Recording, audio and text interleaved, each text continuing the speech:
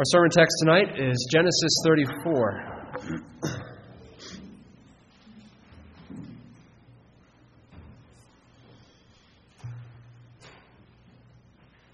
Genesis 34.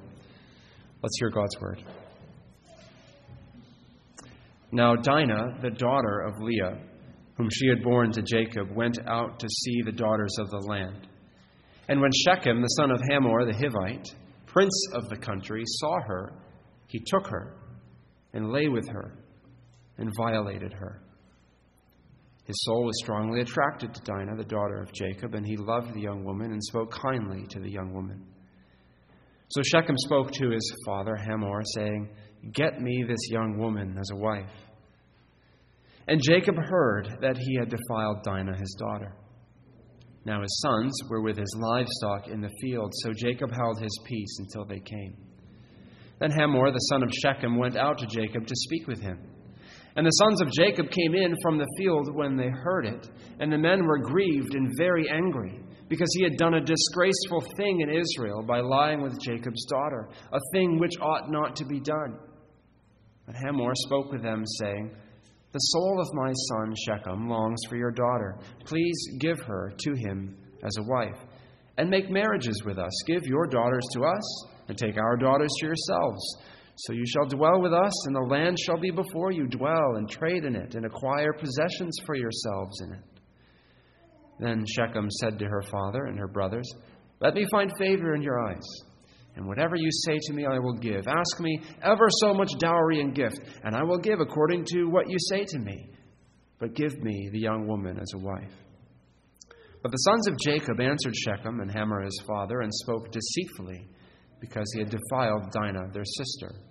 And they said to him, "We cannot do this thing, to give our sister to one who is uncircumcised, for that would be a reproach to us. But on this condition we will consent to you, if you will become as we are, if every male of you is circumcised. Then we will give our daughters to you, and we will take your daughters to us, and we will dwell with you, and we will become one people.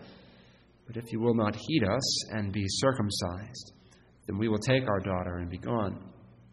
And their words pleased Hamor and Shechem, Hamor's son. So the young man did not delay to do the thing, because he delighted in Jacob's daughter. He was more honorable than all the household of his father. And Hamor and Shechem his son came to the gate of their city, and spoke with the men of their city, saying, "These men are at peace with us. Therefore let them dwell in the land and trade in it, for indeed the land is large enough for them. Let us take their daughters to us as wives, and let us give them our daughters. Only on this condition will the men consent to dwell with us, to be one people, if every male among us is circumcised, as they are circumcised. Will not their livestock, their property, and every animal of theirs be ours? Only let us consent to them, and they will dwell with us." And all who went out of the gate of his city heeded Hamor and Shechem his son. Every male was circumcised, all who went out of the gate of his city. Now it came to pass on the third day, when they were in pain, that two of the sons of Jacob, Simeon and Levi, Dinah's brothers, each took his sword and came boldly upon the city and killed all the males. And they killed Hamor and Shechem his son with the edge of the sword, and took Dinah from Shechem's house and went out. The sons of Jacob came upon the slain and plundered the city, because their sister had been defiled. They took their sheep, their oxen, and their donkeys, what was in the city and what was in the field, and all their wealth, all their little ones and their wives they took captive, and they plundered even all that was in the houses. Then Jacob said to Simeon and Levi, "You have troubled me by making me obnoxious among the inhabitants of the land, among the Canaanites and the Perizzites. And since I am few in number, they will gather themselves together against me and kill me. I shall be destroyed, my household and I." But they said, "Should he treat our sister like a harlot?" Our New Testament reading is 1 Peter 2, 9 through 17. "But you are a chosen generation, a royal priesthood, a holy nation, his own special people, that you may proclaim the praises of him who called you out of darkness into his marvelous light, who once were not a people but are now the people of God, who had not obtained mercy but now have obtained mercy. Beloved, I beg you, as sojourners and pilgrims, abstain from fleshly lusts which war against the soul, having your conduct honorable among the Gentiles, that when they speak against you as evildoers, they may, by your good works which they observe, glorify God in the day of visitation. Therefore, submit yourselves to every ordinance of man for the Lord's sake, whether to the king as supreme or to governors as to those who are sent by him for the punishment of evildoers, and for the praise of those who do good. For this is the will of God, that by doing good you may put to silence the ignorance of foolish men, as free, yet not using liberty as a cloak for vice, but as bondservants of God. Honor all people, love the brotherhood, fear God, honor the king. Let's pray together.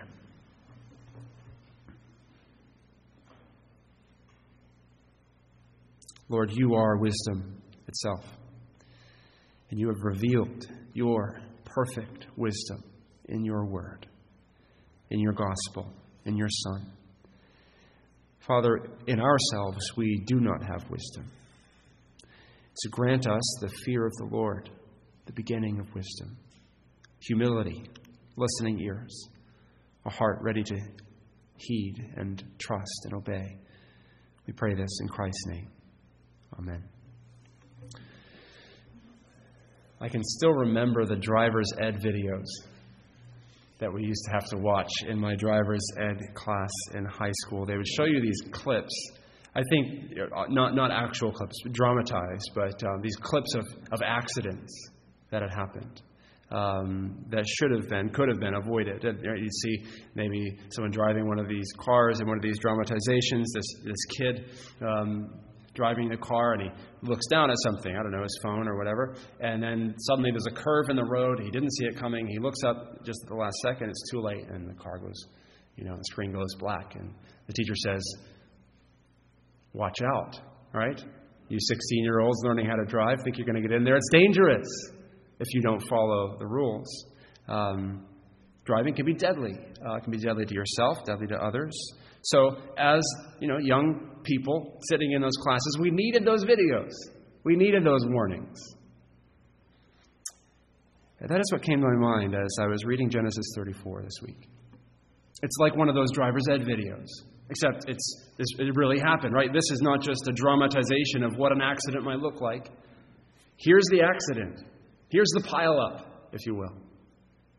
In the people of God, in the family of God, we see here what can go wrong if you start depending on yourself and ignoring God, walking by sight instead of walking by faith. So Genesis 34 is a warning to us. It's a warning to us of what happens when we stop following after the Lord and His ways. It shows us the deadliness of sin and the dire consequences of drifting from God and towards worldliness. So we should be thankful for Genesis 34. It's a hard chapter to read, but we should be thankful that God in His grace has given us a warning, and we ought to pay careful attention to it and heed it. So I want to draw out 4 warnings from Genesis 34. Warning number 1: compromising with the world has painful consequences.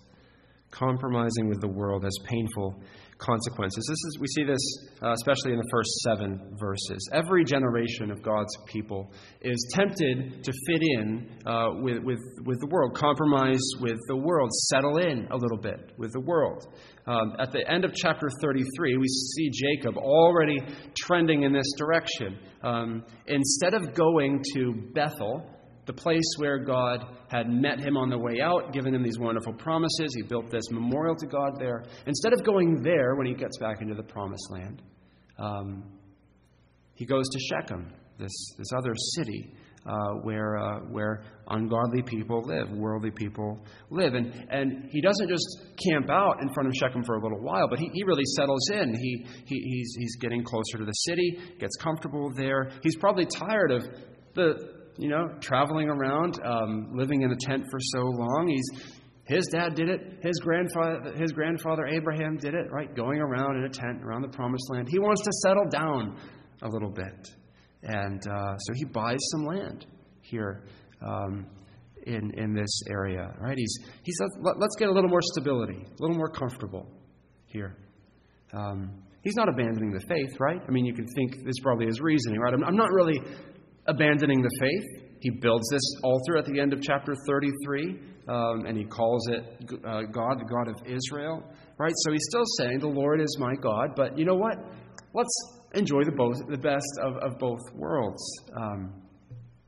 In chapter 34, God isn't named at all. He's completely in the background. He's behind the scenes.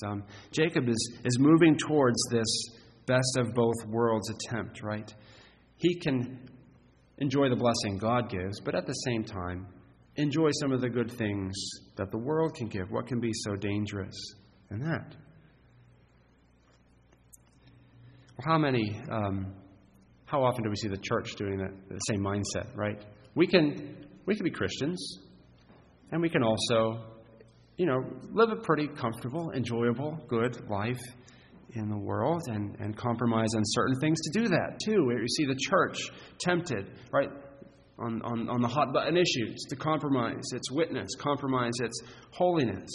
We see the church looking around and saying, well, people are coming up with these new ideas about gender, sexuality, other things. Forget the interpretation of Scripture that the church has had for thousands of years. This is easier. This is better, right? People don't want to be thought of as stupid or dinosaurs, unloving, so we compromise to get the world's approval and settle in. And so we move towards worldliness. This is a constant temptation. We see it around us. But it's not just out there. It's also right in here. Our own hearts are tempted to this. Any way that the world pulls us to a different kind of lifestyle than God calls us to. Or we could think through all the 10 Commandments. In which of them is the world tugging at you, pulling you a little further from what God calls you to?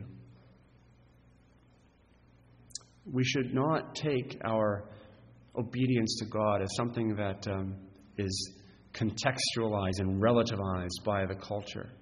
We should obey Him the way He asks to be obeyed and not budge an inch to fit in with the culture around us. Not fall into worldliness. But worldliness is also, it's more than this. At the deepest level, worldliness is a mind that is set on self rather than on God. To compromise with the world means to shift your mindset from being God-focused and His kingdom-focused to instead being me-focused and my kingdom-focused. To give up on being a pilgrim, as we are called to be. This is what's happening here in Jacob's heart. And the consequences of it, as we see in the text, are big. They're dire consequences. He settles into life around Shechem, and as he does it, he leads his family into it. And we see verse 1 of chapter 34 shows us, I think, that his daughter, Dinah, is picking up this same mentality. Verse 1 says that she goes out to see the women of the land. It's an ominous verse. Right? She's taking her father's worldliness a step further, going out to see the women of the land. Why? I think we could read in there that she's trying to become more like them, part of them, accepted among them. Now, what happens next is not necessarily one-for-one correspondence her fault. She's about to be taken and violated. And I'm not saying that it's her fault that happened. But we need to see that part of the complex consequences of sin, hers and her father's drift into worldliness, are setting up this situation for her. One of the leading men of the city, this man named Shechem, sees Dinah, and he takes her and he commits this horrible, disgraceful sin, and it is his own sin. Then he decides to marry her, but then this brings up this difficult problem for Jacob. Should he allow this to happen? If he doesn't, Dinah is going to be dishonored and ostracized and an outcast in society. No one else will probably marry her, and she'll be disgraced for that. But if Jacob goes along with this, then it's also going to be complicated, because then the people of God starts to become mixed with those around them. And so Jacob is at this, he's on this dilemma here. And these are just some of the consequences that his sin of moving towards worldliness is having for his family. The painful consequences. God is going to forgive him of his sin. God is continuing to bless him, but there are still consequences for sin. Brothers and sisters, that's the first warning in the text. Drifting towards worldliness. Yes, God will forgive you, but you'll still feel consequences from it. Painful, hard consequences. And they can leave scars that last a lifetime. Even after the sin's been forgiven, the pain of the consequence will still be there. And it could not just scar you, but as we see in the text, it can scar children, grandchildren. As you drift towards worldliness and compromise with the world, it can have these deadly consequences. So keep that warning in mind and hold fast to Christ. The second warning that we see is that the world will pressure you to compromise. This is in verses 8 through 12. The world will pressure you to compromise. So the first warning that there's these dangerous consequences of compromise. Second warning is that the world's going to be encouraging you to do this, making it all the harder to resist. Jacob and his family start out freely choosing this way. They're not pressured into it. But once they've started down that road, then the world starts pushing them further and further down that road. Now the people of Shechem are pressuring them. And Jacob isn't sure what to do. Jacob's sons aren't sharing their plans for what they're going to do yet. Shechem's dad has a plan, and he comes, and his plan is let's just get them married, right? No big deal. Let's just move on, get them married. Let's become one people. Your kids can marry our kids, and our kids can marry your kids, and there's no real problem here. They see this as an economic benefit to them. So in other words, from the perspective of the people of this city in Shechem looking at them, there's no big deal. Just become like us. Just join with us and become one people with us. Don't be different. Don't be weird. Don't be Yahweh worshiping. Just become like us and do what everyone else is doing. It's better for business. It's sort of the mentality that they have. So we see them putting pressure on them to compromise, to join with them.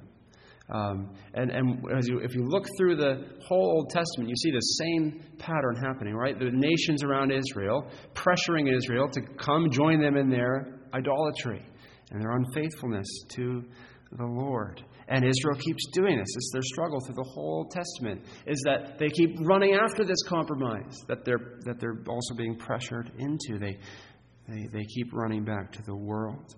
So there's this tension, because sin and holiness cannot peacefully coexist. When the sinful world sees a holy people, they fight against that. They don't like it. It's a reflection of the holiness of God. And so to the degree that the church reflects God's holiness, the church will make people uncomfortable. But not just make the world uncomfortable. We need to put it more strongly than that. Jesus, in John 15:19 says, "If you were of the world would love you as its own. But because you are not of the world, but I chose you out of the world, therefore the world hates you." That's how strongly Christ puts it. The world hates holiness and holy people who reflect the holiness of God. And they're going to put pressure on those trying to live holy lives to compromise and compromise and compromise till there's no more recognizable difference between a Christian and a non-Christian. And the loved ones, I don't need to tell you this, you know this, but the further our culture drifts from cultural Christianity and the foundations of our culture being influenced by Christianity, it is going to get harder and harder. The pressure is going to get more and more intense on us for Christians to stop being so weird and so different. For a long time, we've lived in a culture in which if you're a Christian, you're thought of as a morally upstanding, good person. But that's changing.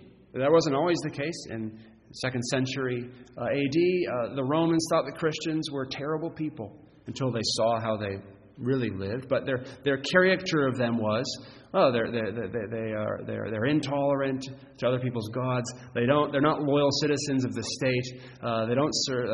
They believe in another Caesar, another lord, and they're cannibals and they're incestuous. Right? That was their view, and so it is as our culture drifts more and more from Christian-influenced foundations. People will look at Christians and say, "You're bigoted. You're intolerant. You're toxic." So there's growing intensity of this pressure to compromise. You cannot live a holy life for Christ and at the same time maintain cultural respectability and be cool. It's holiness in Christ or acceptance with the culture. It cannot be both. The world, right, is trying to squeeze us into its mold, but we are called, Romans 12, verse 2, do not be conformed to this world. Be transformed by the renewal of your minds. How do you resist that increasing pressure? There it is in Romans 12:2. Be transformed by the renewal of your mind, having your inner life shaped, reshaped over and over by the Word of God and the gospel of God. That's the second warning then. Warning number 3. You will be tempted to respond with vengeance. You will be tempted to respond with vengeance. Verses 13 through 29. How should we respond when the world is putting this pressure to compromise on us? Jacob's sons show us exhibit A of how not to respond. Back in verse 7, when they initially hear the news about their sister, they are furious. And they're right to be furious. They're right to be angry. Something horrible has happened to her. Their sister's been terribly mistreated and abused, and so they are burning with anger at what's been done. They're concerned for the family name. They're concerned for something, for this great injustice. But they aren't concerned. They aren't concerned first and foremost with God's name and the holiness of God being upheld. They're not acting out of faith and dependence on God. They want to restore their sister's honor and their family's honor.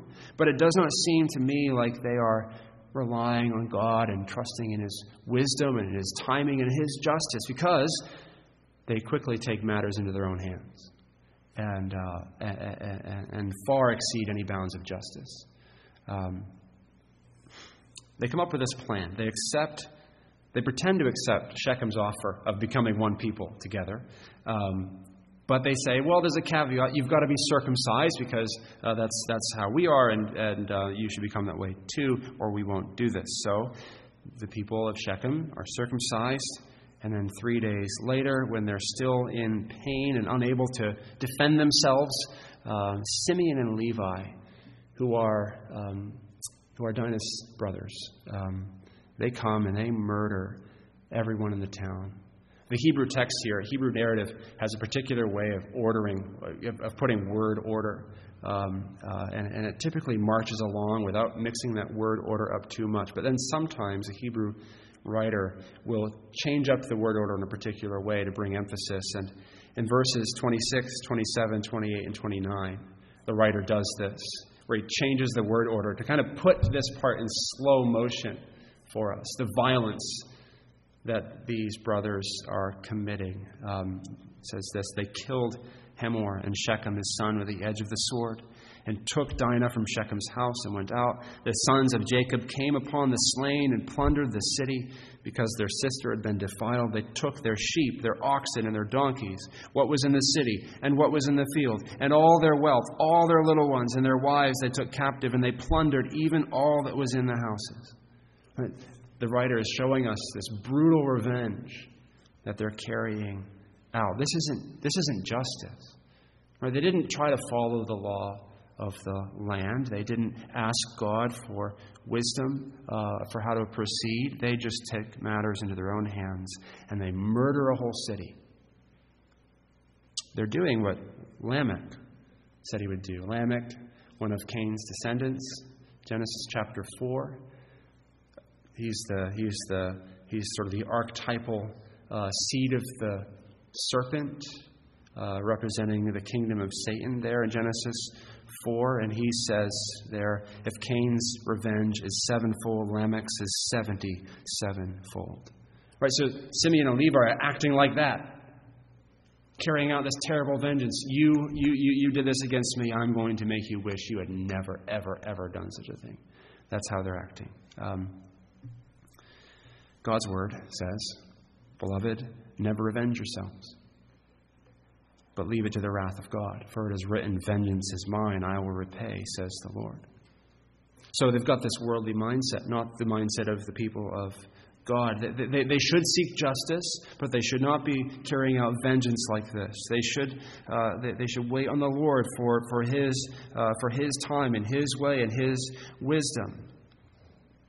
So they're right in a sense. They want to bring honor back to their sister's name, and they don't want to compromise and become one people with Shechem, but they're going about it in just as worldly a way, still showing compromise. Now, loved ones, the principle to take away here, I think, is that as the world puts pressure on us to compromise, whether that's carrot pressure or stick pressure, right? Whether that's come, join, see all the good things we have here, or forcing, pushing, persecuting kind of pressure, we can be tempted to respond angrily, right? Fighting spirit, get vengeance on. We're mistreated. We're going to double back. But God calls us to respond so differently. 1 Peter 4:19, Peter writing to people and calling them pilgrims and exiles who are suffering, calls them to do this. He says, "Therefore, let those who suffer according to God's will entrust their souls to a faithful Creator while doing good." Don't return evil for evil. Don't respond in kind. Suffer patiently. Seek justice the right way. Wait on God. Wait in His time. Wait in His wisdom. If you respond that way to persecution, instead of like this, instead of with angry vengeance, but patiently trusting the Lord, relying on Him, rejoicing even in the hardest circumstances, you will shine like lights in the darkness, in the midst of a crooked and depraved generation. So that's the third warning. Then there's one more sinful response that we see, and this brings us to our fourth warning, which is this: you'll be tempted to respond with passivity. So one temptation to respond that we just saw is vengeance. We see that in Jacob's sons, but in the fourth warning here, you see this passive response. In verses 30 and 31, we see this brought out, but it goes all the way back into starting with verse 5. The first sign there's something wrong with how Jacob is handling everything in this chapter comes in verse 5. Once again, there the Hebrew word order is changed up. Something's being underlined here and our attention drawn to that Jacob is doing nothing. We're told he keeps his peace. At first it sounds like, well, he's just waiting for his sons to get back, and he'll talk with them, see what they think, and they'll come up with a plan together. But as we read on in the chapter, it's crickets from Jacob, right? Nothing. Shechem comes, Hamor comes, they talk to him, they ask him some things, talk to him, and his sons respond. Jacob doesn't say anything. And it's not until we get to the end of the chapter that he speaks again. And when he does, it almost sounds like he's just whining. Very, very passive throughout this whole chapter. He doesn't own up to the fact that it's his own spiritual drift to worldliness that has brought his family into this. Probably it's the result of his own sin that's giving him this fog, keeping him from leading clearly and decisively and wisely and in a godly way. Right, he's been compromising, and so he's not ready to lead. He's spiritually half asleep, it seems, in this chapter. So he comes to the end and he is upset with his sons because they went out and murdered this city. He says, now look what you've done. You've made us obnoxious to everyone around us. And so he's worried for their safety, but it sounds like he's just nervously wringing his hands. Very passive throughout the chapter. Loved ones, faith in God in the midst of trials is never passive. Patiently suffering is not passive. God does not call us to respond to the pressure the world puts on us by being a pushover. He calls us to wisdom and holiness and a bold and loving witness. Right? The answer here to how we respond to the pressure the world puts on is neither vengeance nor being passive. Right? It's this other way God calls us to of faithful, holy, bold, convicted, courageous, wise, gentle, patient, loving, gracious. What if Jacob had done this differently?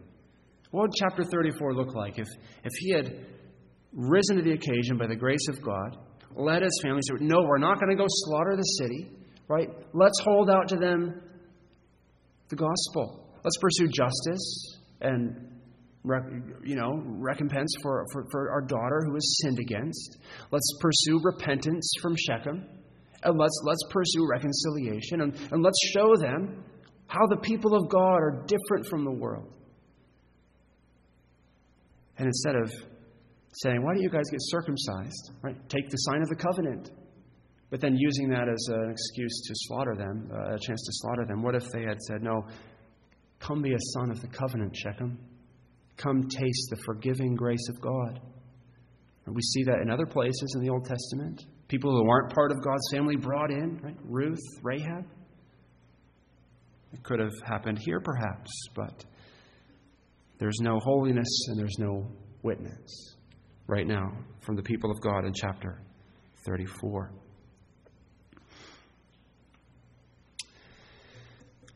Loved ones, these are the warnings that Genesis 34 gives us. But there's more here. One more thing to see beyond the warnings. Beyond the warnings of the consequences of sinful compromise. This chapter also overwhelmingly points us once again to the grace of God, doesn't it? As we read this chapter, we think, what is wrong with this family? What is wrong with these people? But it's this constant reminder, this drumbeat of the grace of God is the only reason we are saved. And we see it on every page. And this gives us hope because we do fail in our holiness, don't we? We do compromise. We aren't great witnesses to the gospel of Christ. And so our hope is God's grace. As we think through chapter 34 and the way God's grace is shining out here, we see